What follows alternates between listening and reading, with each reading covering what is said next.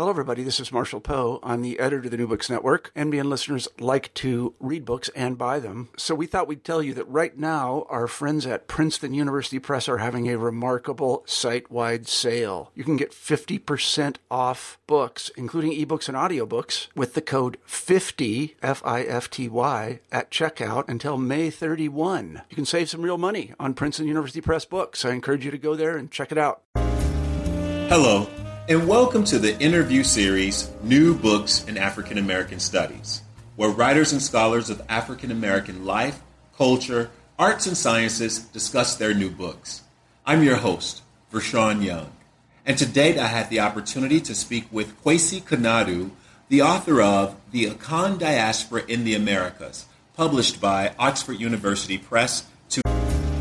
Hello, and welcome to the interview series, New Books in African American Studies, where writers and scholars of African American life, culture, arts, and sciences discuss their new books. I'm your host, Vershawn Young, and to date I had the opportunity to speak with Kwesi Konadu, the author of The Akan Diaspora in the Americas, published by Oxford University Press, 2010. In this book, Konadu focuses on the Akan diaspora, originating in West Africa and having experiences in such places as Guyana, Jamaica, Antigua, Barbados, former Danish and Dutch colonies, and North America. The study takes place between the 16th and 19th centuries, and although the Akan never formed a majority among other Africans in the Americas, their leadership skills, their political organization, their culture is archived in the musical traditions, language, and patterns of African diasporic life far outweighed their sheer numbers. Therefore, Konadu argues that a composite Akan culture calibrated between the Gold Coast and Forest Fringe made the contributions of the Akan diaspora possible. During this lively interchange, Konadu translates and explains Akan proverbs. He talks about a spiritual and temporal return to Africa and about being a father to lovely daughters. Let's listen in. Today we are talking to Kwesi Konadu about his new book, The Akan Diaspora in the Americas. And I've read this book and I find it very interesting and exciting. I told Kwesi that I thought that it was definitely a book that was written for an academic audience, but it's very accessible to mainstream readers and provides us with a historical background on the Akan people and their relationship to the Americas. So I can highly recommend this book. Kwesi, I wonder if you could begin by telling us a little bit about yourself. Sure, and thank you for having me as a guest on this program.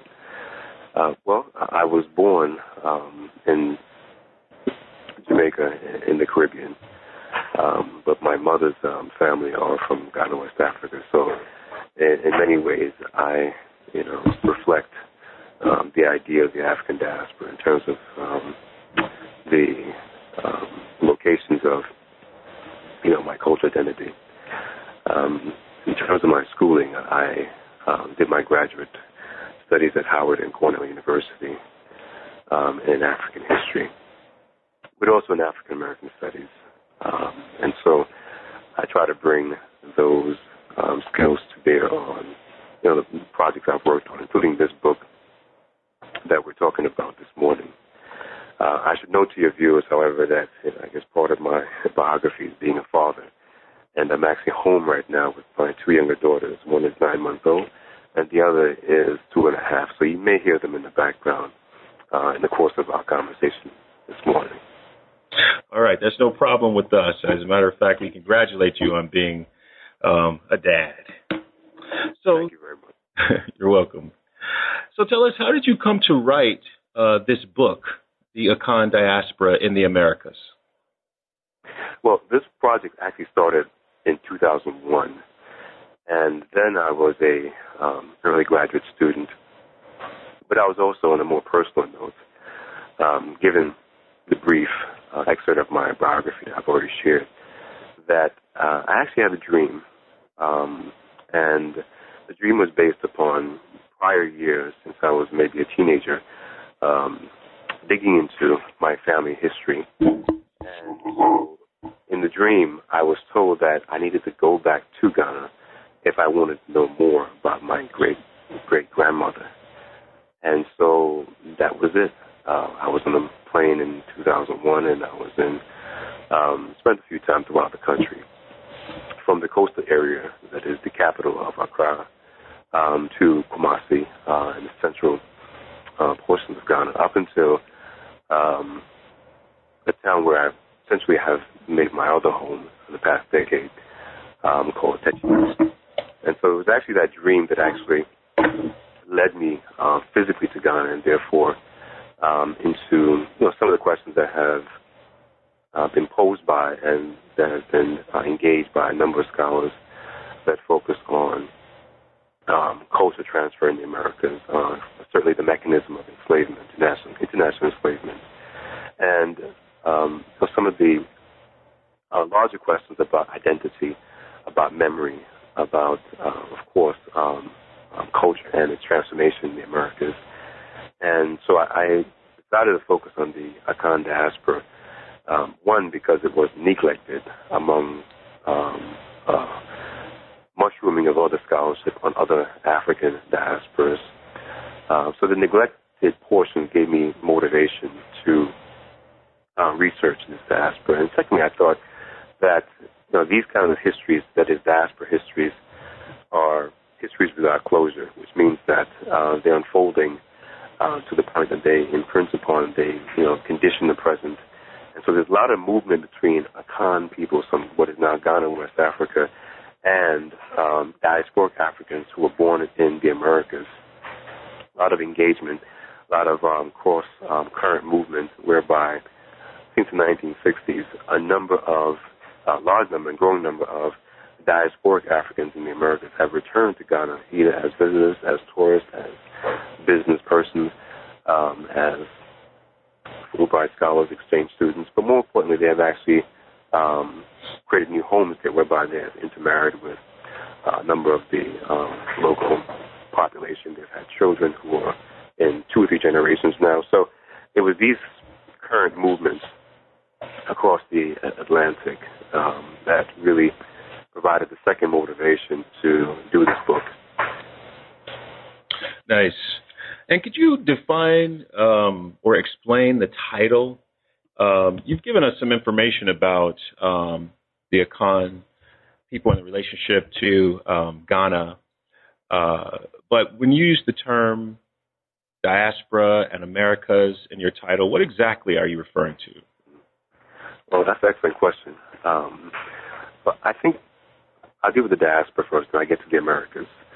The idea of diaspora, as the book tries to engage, is ongoing because there's no stable or clear parameters as to what constitutes a diaspora or diasporas. It is as contested as the idea of Atlantic history, which is also very popular. My use of diaspora is not so much the idea of dispersal, but looking to the idea of movement. In this case, non-consensual movement, whereby you have, at least according to my tabulations, at least just over 1 million, perhaps about 10% of the total volume of Africans who left their homelands between 1526 until about 1888. The Akan diaspora was approximately, approaches those small but important numbers. And so I'm looking at this coercive movement of people, kind of a one-way voyage, whereby they became captives turned into commodities, and then, of course, turned into captive commodities on these plantations, but also other kinds of terrain that was based on timber and other kinds of economic production. So diaspora, for me, at least in this case, is more so the movement of coercive movement of a group of people who came to form a composite. That is, the Akan were never a single identity. It was always a composite, whereby the Akan have a matrilineal system where they would incorporate, quote, strangers, cultural strangers into their communities by intermarrying, and then the second generation of the offspring, will be assimilated into the Khan cultural matrix, so to speak. And by doing so, they would adopt and become Khanized in language, in mannerism, in general cultural outlook, in name, which is an important cultural marker. And so the Khan has always been a composite, kind of identity, a composite kind of culture. Never one that was singular or static or not responsive to its, immediate cultural and human environment. So the title, the Khan, referred to these kinds of people who, for me, I think are unique in West Africa because they had over 5 centuries of interaction with Muslim traders and therefore Islam, but they never really became Islamic. Likewise, they've also had 5 centuries or more of interactions with Christians, European Christians, and Christianity, therefore, from the Portuguese up until the British. But they never really became Christian until the early 20th century, and even then it was with resistance. So they, provide, I think, a very important case of a non-Islamic, non-Christian peoples who are moving into the Americas, and I think those non-Christian, non-Islamic identities, give us another window to look at Africans who are not, quote-unquote, Atlantic Creoles, and who are not either so-called saltwater Negroes or slaves, but they were a composite African peoples who came with their own spiritualities that was forged over a number of centuries with their own statecraft or political structures. Many of them were skilled in firearm use long before firearms were widespread in West Africa. And therefore that also played a very important role in the Americas when, quote, we'll get to this a little bit later, I'm sure, but plays a very important role in terms of providing a political organizing culture for other Africans in maroon communities, for instance, and other communities where they found themselves. Before we talk more about the specific content in the book, can you speak to the relevance of this historical text to contemporary scholars in, let's say, African studies or African American studies? Sure. Well, I think the book, in all modesty, contributes to both, and maybe even more. That it contributes to what is commonly referred to as African American studies, African diaspora studies, and certainly African studies, because one of the main arguments the book makes is that African diasporic history has to be read through African history first, and then concurrently with the experiences of these diasporic communities in the Americas, for instance.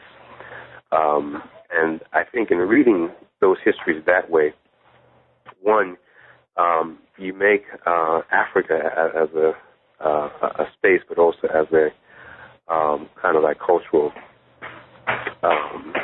mnemonic for a number of people's identities. You make that more so central rather than peripheral, as you find in Atlantic studies, Atlantic history studies. Two, by looking at, I think, these important issues, it also extends the boundaries of what is considered African American studies, because African American studies is largely about North America rather than Central South America, or including those entities. So my study of the Akan diaspora in Suriname, which is on the north eastern portion of the South American continent, as well as in Guyana, or what was formerly British Guyana, and tangentially in Brazil. The Akan never really formed a very significant group in Brazil, but nonetheless, the Akan were there, and there's evidence for that in the 18th, 19th century. So it really extends the boundaries of what is considered African American studies, and I think it problematizes it, not in the sense of postmodernist jargon, but it makes African American studies have to either fall in line with the realities of movement of African-descended people, rather than be bounded to North America, which is more so a function, I think, of American exceptionalism or inevitable Americanization. And it also problematizes and expands the bounds of African studies, which is also bounded to Africa, not even all the islands, but Africa as a kind of insulary geographic reality. So now we have to think about, okay, well, how do we really think about what constitutes African studies if African peoples are moving, cross-currently, across the Atlantic. And in many ways, even though the book is not about this portion of the world, but I think the argument applies to the Indian Ocean, the Mediterranean, the Red Sea, and other bodies of water and landscapes that African peoples that have crossed and recrossed throughout the centuries. So I think these two studies, will benefit from, what the Akan diaspora window provides for these disciplines or these fields to really expand their intellectual boundaries, to expand their practical and pragmatic boundaries. And if they do so, it probably means dissolution or dissolving their current boundaries and really kind of reconstituting itself to really match what has been the historical realities with these kinds of African peoples moving, transforming, and creating, social organizations, political communities, and certainly, cultural communities. I want to say that I take your point that you're making, and I understand it very well. And so your book, in some ways, is a call to scholars and teachers of African studies, African diaspora studies, and African American studies to be more inclusive of features of the other disciplines, and to take into account these various histories, and not to be so focused on one location, right? Because there's the movement that you speak of. Let me ask you this question: how would we do that? I'm cheating in that question because I'm an interested teacher. I mean, okay, I got your book, I read it, I have this conversation with you. If I put it on my syllabus in the fall, what am I going to do? What else am I going to do with it? I mean, what sort of? Okay. Well, certainly. I think this kind of book and the argument it makes is really, I think, an internal reevaluation, which would have to prompt, certainly as you and I are also teachers, prompt some pedagogic changes in terms of how we approach these peoples, African peoples who are our subject. And so what I'm saying is that rather than follow the previous, in many places, current models of conceptualizing African American studies or African American history, for instance, then we would have to, this kind of book kind of forces us to say, well, the boundedness of North America does not work. So there has to be another approach, and that approach, I think, is simply this. So let's say teaching a course on African American history to 1865, which is a common course you find across this country. In such a course, rather than make the geographic scope of the class simply North America, you may rename the course and therefore expand the scope by saying African history in the Americas to 1865, or even 1888, which will certainly apply to the domestic ending of chattel enslavement. Of course, Brazil is the benchmark here. Mm-hmm. But it applies to the entire Americas as a whole.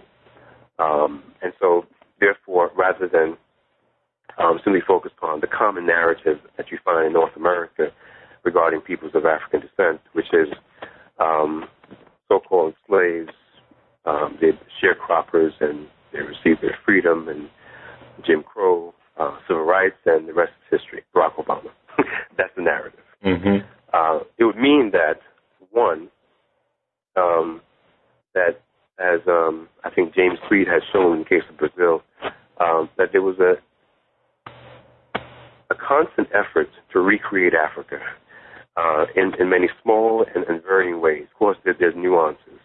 And I think we should teach the nuances, but also look at the patterns or the thematic impulses, so to speak. And so in North America, there were parallel institutions of enslavement that can be comparative. So we may look at in that same class Cuba as a Spanish-speaking colonial enterprise, Brazil as a Portuguese-speaking enterprise, Suriname, Dutch, the former, what is now Virgin Islands, but the former St. Thomas, St. Croix, and St. John as a Danish enclave, colonial enclave. And then look at North America proper. That is from, I guess, New Hampshire, Maine, down to Florida, and the west to Texas, California, and so on. And look at them comparatively in terms of the shared features, but also the discontinuities between these enslaved societies and the ways in which the African experience was shaped and itself being shaped by the presence of those African peoples. I think a student will leave that class having a much more fuller and richer experience, comparatively speaking, but also in terms of synthesis, boiling down to dominant themes and patterns, than if they took a simply, common African American course 865. And so I think the book really forces an instructor, if they are interested in teaching, to really expand the bounds, geographical bound, but also therefore the cultural bounds, and certainly in terms of approach, doing this comparatively so that students are much more enriched and informed to say, hey, North America is not exceptional. In fact, it was part of the rule in terms of how slave societies function. However, there were important nuances or differences that made a South Carolina, that made a New York, that made Kansas, and also that made, let's say, Salvador in the state of Bahia in Brazil, that made Santiago and Havana in Cuba what they were. So at the same time, you can teach nuance and still teach overarching themes and patterns. And I think a student and a professor, he or she, will leave that classroom with a much more, I think, healthier dose of intellectual nutrients. They'll be much more informed. I think they'll see the cross currents and connections and disconnections between these African peoples, rather than simply be bounded by North America as the main organizing principle for teaching and certainly for research and writing. I am going to take up your call in my next African American Studies class. And since I've read the book, I want to recommend it again to other readers because I think that this is going to be a nice addition. I noticed that the cover on this hardback copy is has a very colorful and interesting photograph. And did you have a say in this cover? Actually, I did. The cover and all the photos inside, I chose, some of which I took the photos of. This cover is from an early 18th century collection of photos and text.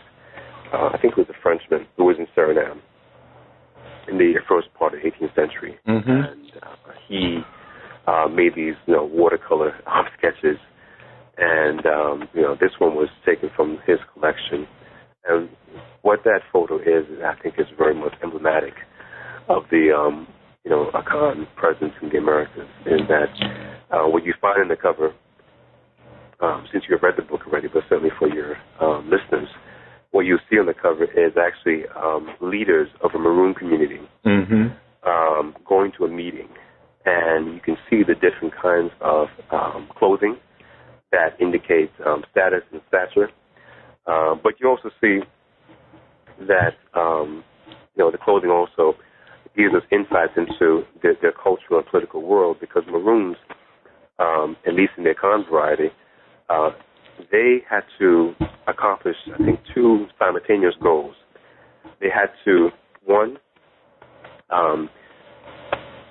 create culture and create political and social organization in the context of constant war, whether it's with the British colonists or the Dutch colonists or the Danish colonists. And I think second, they had to also, had some internal dialogue whereby they had to decide which African cultural ideas, institutions, and symbols would they appropriate and take as their own in terms of forging not new identities, but identities that fit, the realities of fighting wars, of creating culture, literally on the run. And basically decided and said, look, you Akan peoples, you're skilled in firearms, then you will lend that, knowledge and skill to our, constant engagement with these colonists. You, Mande peoples from Senegambia region of West Africa will lend, your skills in warfare and your skills in certain trades like blacksmithing to creating community. You people from what was then Popo and Dahomey, which is now part of Benin and Togo in West Africa, will lend your skills to developing these spiritual ritual practices, and so on. You go down the list. You Bakongo people from what is now the Congo-Angola region will lend, your spiritual skill, but also your skill in, social organization to bear on how we design our communities. And what you have, therefore, is not necessarily, a patchwork that had no logic. What you have there is a very skillful, it's a very sometimes painful process because it means letting some institutions die so others can live. It's also, I think, a very sophisticated process whereby, there was a role assigned where people had a composite culture but still had an attachment to certain affinities that were their own. And you found it in music, for instance. There's in Chapter 6 a look at a musical composition that Hans Sloans, the botanist, physician, and the like, who came to Jamaica in the 17th century, he recorded a tune which had what he called Papa and Kuramanti variants and also Congo variants. And what you found is that there was shared but also distinct registers for each group. So for the Akan, you found that in the upper register of this composition, this melody, was strong Akan language and words that are traceable. But then in terms of the instrumentation, you found that the Bakongo also predominated in that particular part of the song. And so in other words, this song gives you kind of a mnemonic device to see how these Africans played together. In other words, how they forged culture and community. But at the same time, there were distinct Akan, residue that the Akan descendants could identify, and there were distinct Bakongo residue that the Bakongo people could identify as their own. So once they were both collective and individual at the same time. It's like I can be a father, I can be a husband, I can be a professor, and these identities don't create conflict. They're simply just dimensions of my personhood. And I think these Africans saw it in the same way, that they could be still Akan as much as they can remember, as much as they could practice under the conditions where they faced, but still be part of a composite, a collective idea. And I think that composite idea, which is what I argue for in terms of how we see culture, is much more powerful in terms of explaining, these convergences and even divergences in the Americans. Let's talk some more about the content of the book. Personally, I was attracted throughout to the performative elements. One of them is the music and the recordings and the discussion about instruments, etc., some of that you just mentioned. But also each chapter is prefaced by an Akan proverb that you translate. How did you go about choosing those proverbs, and what do the epigraphs have to do with each chapter? Sure. That's a good question.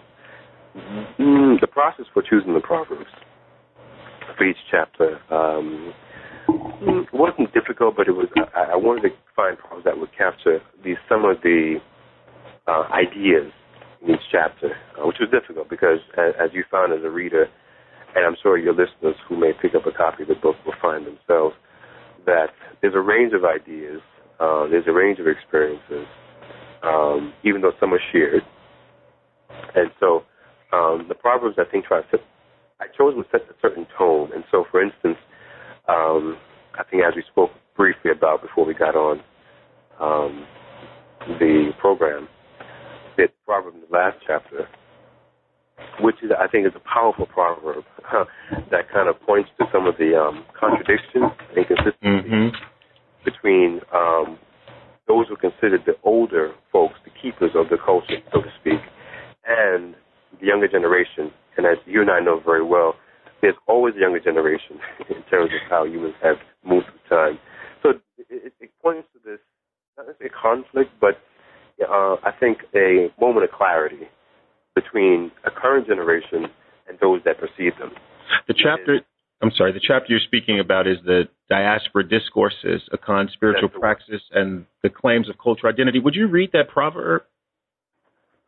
Sure. Actually, it's not in front of me right now. Okay. You want me to read the tree or the English translation? Both, please. Oh, both. Okay.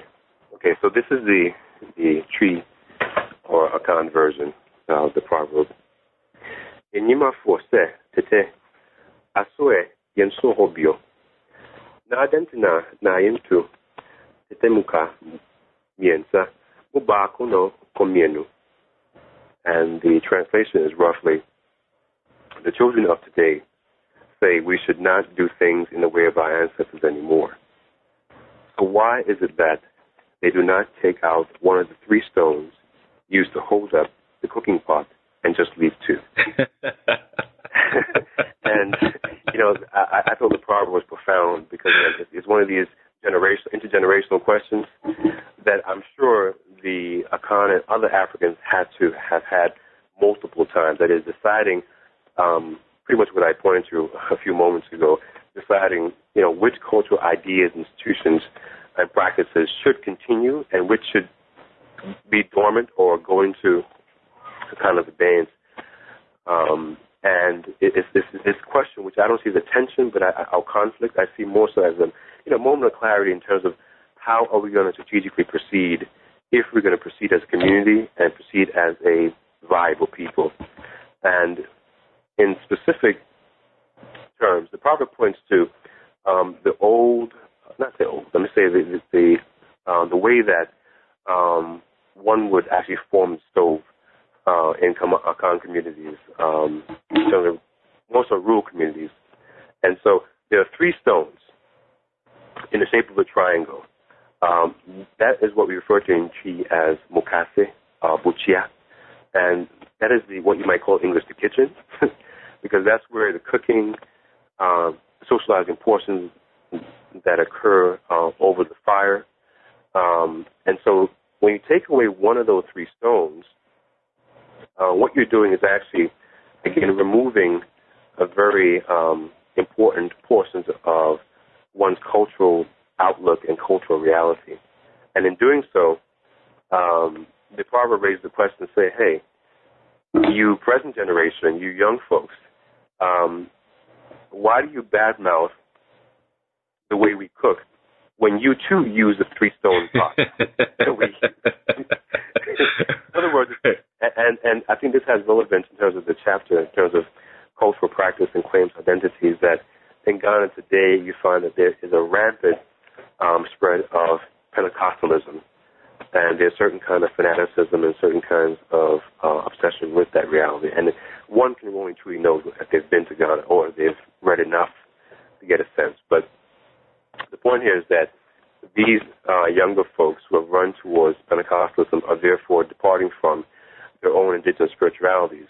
And in the course of that departure, they demonize the indigenous spiritualities as, you're sure you're familiar with the vernacular, as devil's work, as Satanism, and there's a whole range of caricatures that come out of their mouth. Yet and still, in these new Pentecostal churches, the Akan drum, which I think you saw an image of one or two in the text. Mm-hmm. The atumpain or other kinds of drums are used in the ceremonies in the church. There are animal sacrifices that one will use to cleanse the village or to create, kind of a sense of resolve in the community given the magnitude of the problem.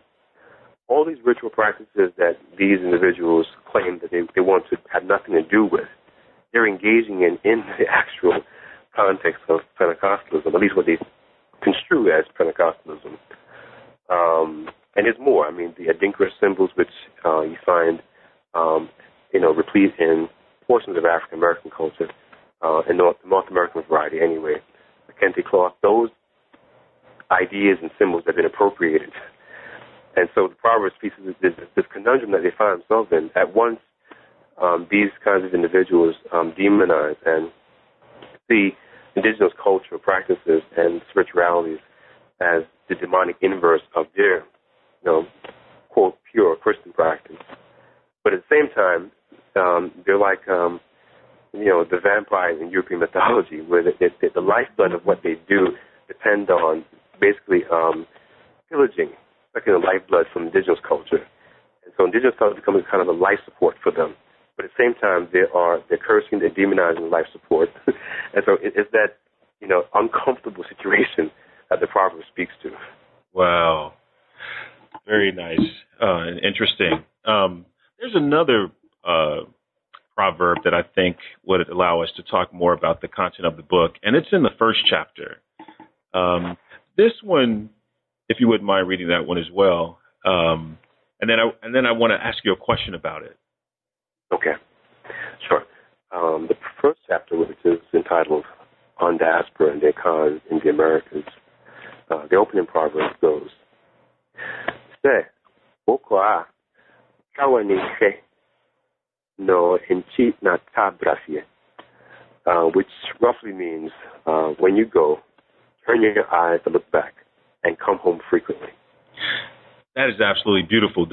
This proverb, as you explain in the opening chapter, has a lot to do with the spiritual connection to the homeland, and that if I understood the development of that idea correctly throughout the course of the book, that there is always a way to return, even if it's not a physical return.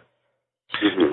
And it seems that the book is also arguing for developing a spiritual relationship with the homeland or with Africa. Is that right? Well, not so much. Well, I agree with your reading.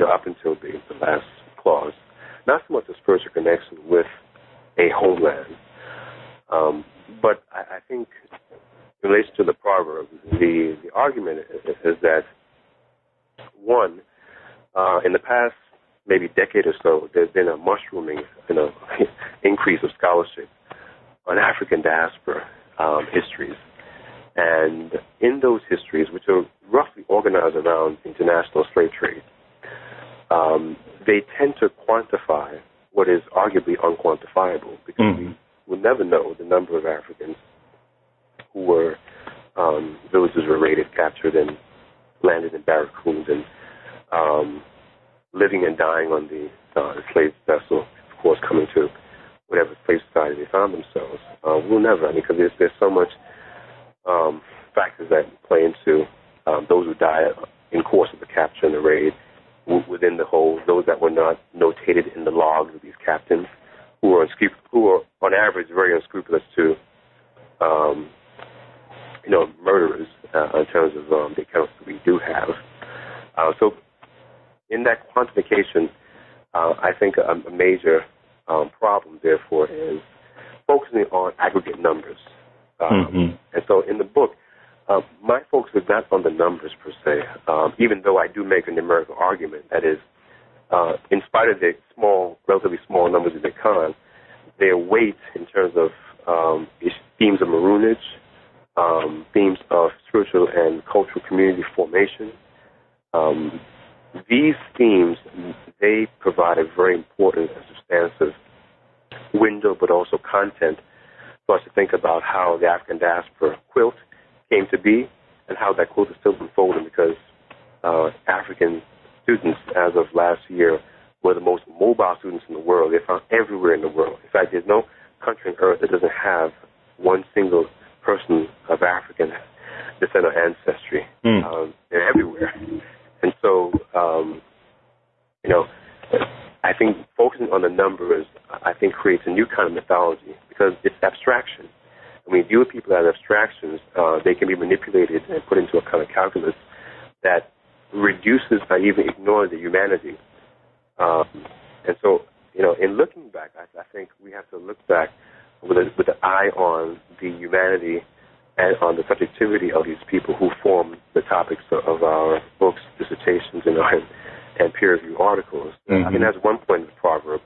The second point is that because these peoples had a human experience within a certain cultural frame from which they came, then I think we have to scholastically, provide proper burial. There are millions of African peoples whose bones, or what's left of it anyway, lie not across the Atlantic, but almost every puddle or pond of water, almost in this North American landscape, has the blood of an African. And I think they deserve to be buried properly, so that they can go home, and however they see that in terms of their cultural references. So they can't, not exclusively, certainly.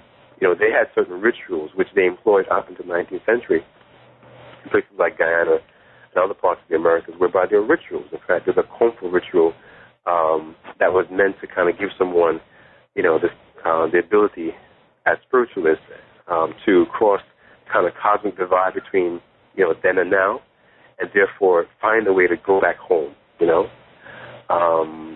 and that home that's not necessarily physically returned, even though in the past 30 years, there have been a number of diasporic Africans, for instance, who bodies have been returned to Ghana, for example, as one possible homeland. So that's one way, but it's not the most, certainly the most feasible. But I think many, in the past few centuries who came before us, saw other ways to return. I think their spirituality or their belief system provided the vehicle to make that return. So in their hearts and minds, they found a way to, say to go back home. Home not necessarily a place, but I think in the cultural space to say that, I am resolved to, the fact of, being here in the Americas, but also, I want to reach evolution, because for the Akan, becoming an ancestor is a very important process, and as such, there are 4 categories of being an ancestor, and they're not all the same. They're different, unequal qualities. I won't go into that, but what I will say is that, many of the Akan peoples, for instance, had certain rules regarding warfare, which as Maroons, they were in constant warfare. So you found that many Akans, would actually commit suicide. But for the Akan, suicide is only appropriate, culturally appropriate, if it occurs in the context of war. If you do it outside of that context, you're a coward, and you won't be buried properly. You'll be not only dismembered, you'll be unremembered, if I can make that word up. You will not form part of someone's memory because you died without honor. However, if it's in the context of warfare, that's honorable. And as I'm sure you came across in your reading, and I think listeners will read if they get a chance to pick up a copy, they'll see that in a number of cases, whether it's Suriname, whether it's Guyana, whether it is other parts of the Americas, in the context of warfare, you found a number of suicides, whether it's the so-called riots and insurrections in New York City, where I currently live, in the early 18th century. A number of them would commit suicide in the context of war. Could you give us a sense of the literary quality of the book by reading a passage? Sure. Well, I'm not sure about literary qualities, but for lack of a better term, maybe more so your department. But I'll do my best. Okay, let's see. I'll pick a small portion from the first chapter that I think gives you and the listeners a good feel. I'll start at the bottom of page 4. In the Americas, the Akan people became identified through a somewhat uneven set of characteristics that made them, in the eyes of planters and other Africans, valued as agriculturalists and unskilled laborers endowed with great physical strength, as practitioners of indigenous African therapeutics and spirituality, and as maroons and freedom seekers. These characteristics do not mean the Akan had a monopoly on resistance or maroonage. What is clear is that Akan men, women, children, and their further progeny did fulfill these roles in some places and in some historical moments more than others, and that many were inconsistently assigned the pervasive identities of Mina or Kurmanti and its variants across distinct linguistic and temporal landscapes. In these historical moments, they can bring into sharp relief the diasporic themes of maroonage, resistance, betrayal, and freedom, but they also complicate these themes for all who are delimited by an assumption of coexistence within the same deculturalizing and neo-European social order. Maroons lived on the periphery of the social order and depended upon it for concessions or provisions, while other freedom seekers carved out contested social and political spaces within the laws and limits of that order. Some Akan went further. They envisioned, as was the case in the Danish and Dutch colonies, a complete overthrow of that draconian social order of European import with one of their own making, and based on foundational cultural understandings, thus contributing a significant lens by which to study a layered African diasporic culture, experience, and identity. I think I was right when I said literary quality. That was nice. Very nice. What do you want the readers ultimately to take away from this book? Well, I haven't thought about this before. I think ultimately, I'd like the reader to take away, I think, 3 salient points. One, that one of the best ways to interpret or to understand African diasporic experiences and histories is to begin that interpretation or reading through those people's African history, and then concurrently with the diasporic experiences in the Americas. I think looking at the experiences of specific but also in the larger African communities through these parallel approaches will, I think, provide a fuller perspective on those peoples, and I think it will, again, mutually inform but dissolve the boundaries established by African American, African diasporic, and African history as academic disciplines. 2, the reader, I think, will take away from this the thematic importance of spirituality and spiritual culture, as I call it, in the lives of these Akan, but also in broader African communities, wherever they found themselves, that is, these spiritualities were not, some demonic inverse of Judeo-Christianity, nor was it a perversion thereof. That it was these were sophisticated, wholesome, and almost indistinguishable from the general cultural outlook of the peoples who practiced them. Third and lastly, it's my hope that the reader would pursue the studies further. That is, see this as an important book, not so much for my pleasure, but more so something that kind of gives a springboard, to look at other African communities, and I think make that very comparative, but also synthesis of these African experiences. Because I think ultimately, what I try to do in this book and other works is get the stories right. Because often, and I'm sure you experience this in some ways, as a teacher, as a professor, that I think we hope pedagogically, and certainly for the general populace, that people get the story right first, and then we can have the debates that are important about the questions and the issues the stories raise. rather than the other way around. That is, people will raise the issues and questions before getting the story right.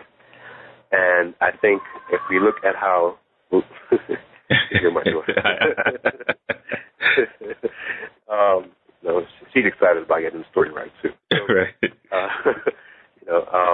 If we look at, for example, in the field of law, which provides a good analogy, is that we can't adjudicate or we cannot come to a decision based on two or more parties involved in a certain crime or situation unless we get the story right first.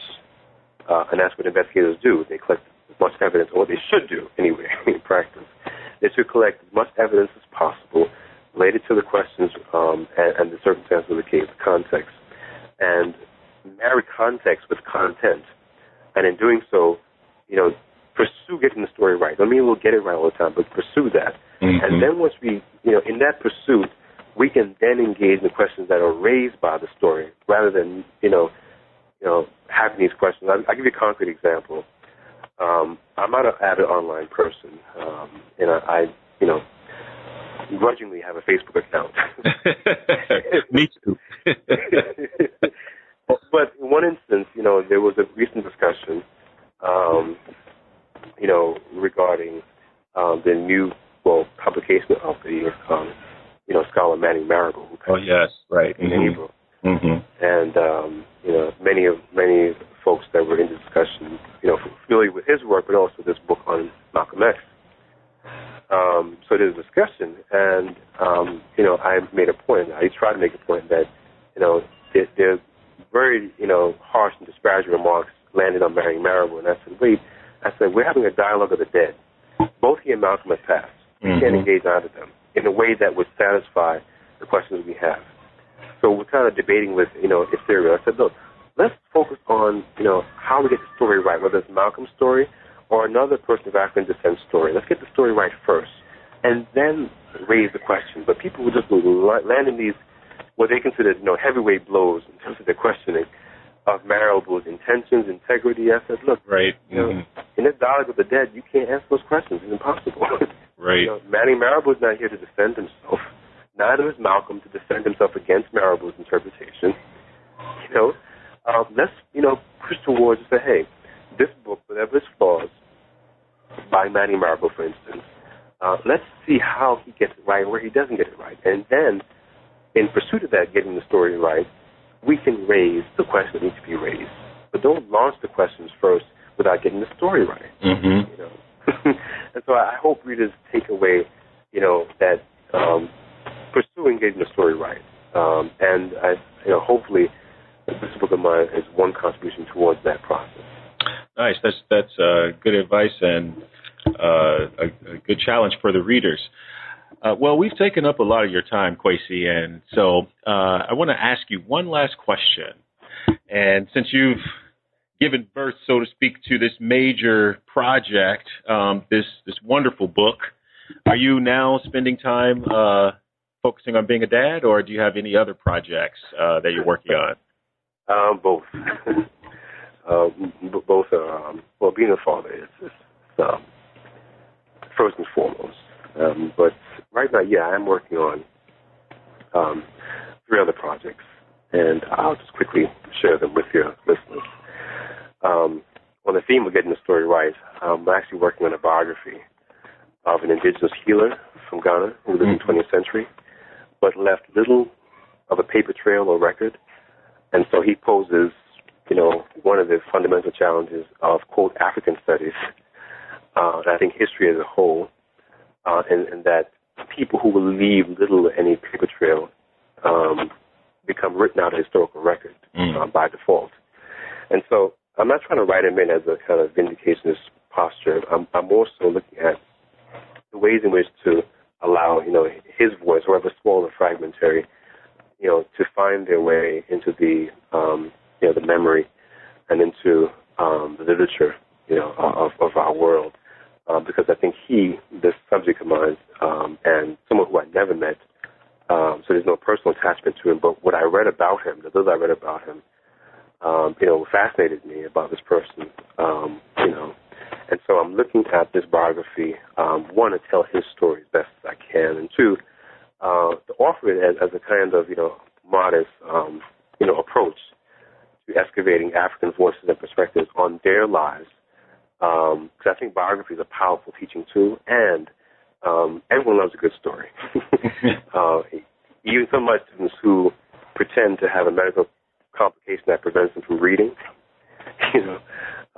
even they, too, I think, love a good story. So I'm looking at biography as not only a teaching tool, but also as a way to excavate his African voice and his perspective on his life. Mm-hmm. The second project is actually more so a global extension of the Akan diaspora, where my goal is to provide a coherent and cohesive stories that combines, all the known African diasporas, plural, across Asian landscape, across Africa, or even Eurasia, I should say, into the Americas. So these, large numbers of movements and people across time, I want to put them into one cohesive, narrative. Wow. And I've already, actually this time I'm going to start begin writing anyway. And so it's maybe another 2 years before I may see a complete draft. But that's what I'm looking at. And the idea that motivates me here is the idea of not diasporic histories, which I think has its limitations, but more so African world histories. Mm-hmm. So I've been engaged also with, writing at the scale of world history. And this book of mine, I think, will, fill some gaps, but also contribute, hopefully. Oh, that sounds major. Of African world history. Mm-hmm. And what's the third? And the third and final one is, actually, probably I just finished up. I edited Historical Reader. And it's called Akan Studies in Africa and the Diaspora, the Historical Reader. And what it does, I think, hopefully as a model, the first half, about maybe 300 manuscript pages, are a range of sources: Portuguese, Dutch, German, English, Spanish sources from the 15th century to the early 20th century that focus in some ways on the Akan peoples, what is now Ghana, West Africa. The second part is a collection of essays, some unpublished, some published, by leading scholars in the field, you might say, of Akan studies, and they provide essays, that is, perspectives on the sources for which was in the first portion. So it gives the reader, the student, the scholar, I think, a very important source book and reference, but it also gives them a ways in which historians have used those sources in terms of, hammering or forging out their perspectives. Sounds like I'm excited by that. I am too. Sounds like that you're going to be back on the program again soon. Well, would love to. When's that due out? I did my part. I think I read the Proust and Gallup, so that should be out probably in early fall. And you think that would be a companion text to your monograph? It can serve that purpose, but I was looking for maybe a wider in the sense that it would provide it then. One of the things I think as teachers we struggle with are, finding sources that, is in one place. Right. And so we struggle with course pack, we struggle with second text. So it could be treated as a companion for this book, but I wouldn't want to limit it, limited in a good way, limited to the book. I would prefer that people see it as, a model of what's done for other African societies, so that we have a collection of sources. So say, let's say you want to teach that African American history course that I mentioned as an example early on. Now you have, sources.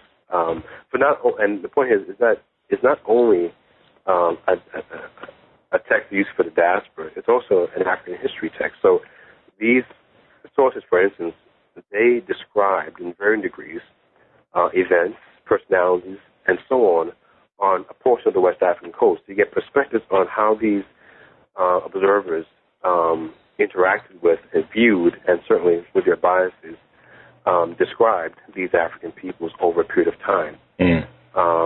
And so, you get the African history perspective as well as, the diaspora's perspective, which I think can do well in diaspora studies classes.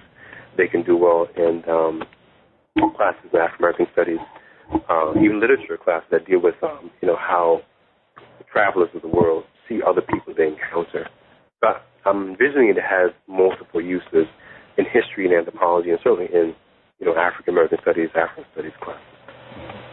Well, I have enjoyed this conversation immensely. I hope that the listeners enjoy it just the same. And I want to thank you for having this conversation with me today. Well, thank you very much for having me on. We've been listening to Kwesi Konadu speak about such topics as the integrated disciplines of African studies, African diaspora studies, and African American studies, and how professors can take an integrated approach to their study of African history and African American history. He presents us with a call, a challenge, so to speak, to get the history straight before moving on, and getting that history straight in our disciplinary focuses of African studies, African diaspora studies, or African American studies.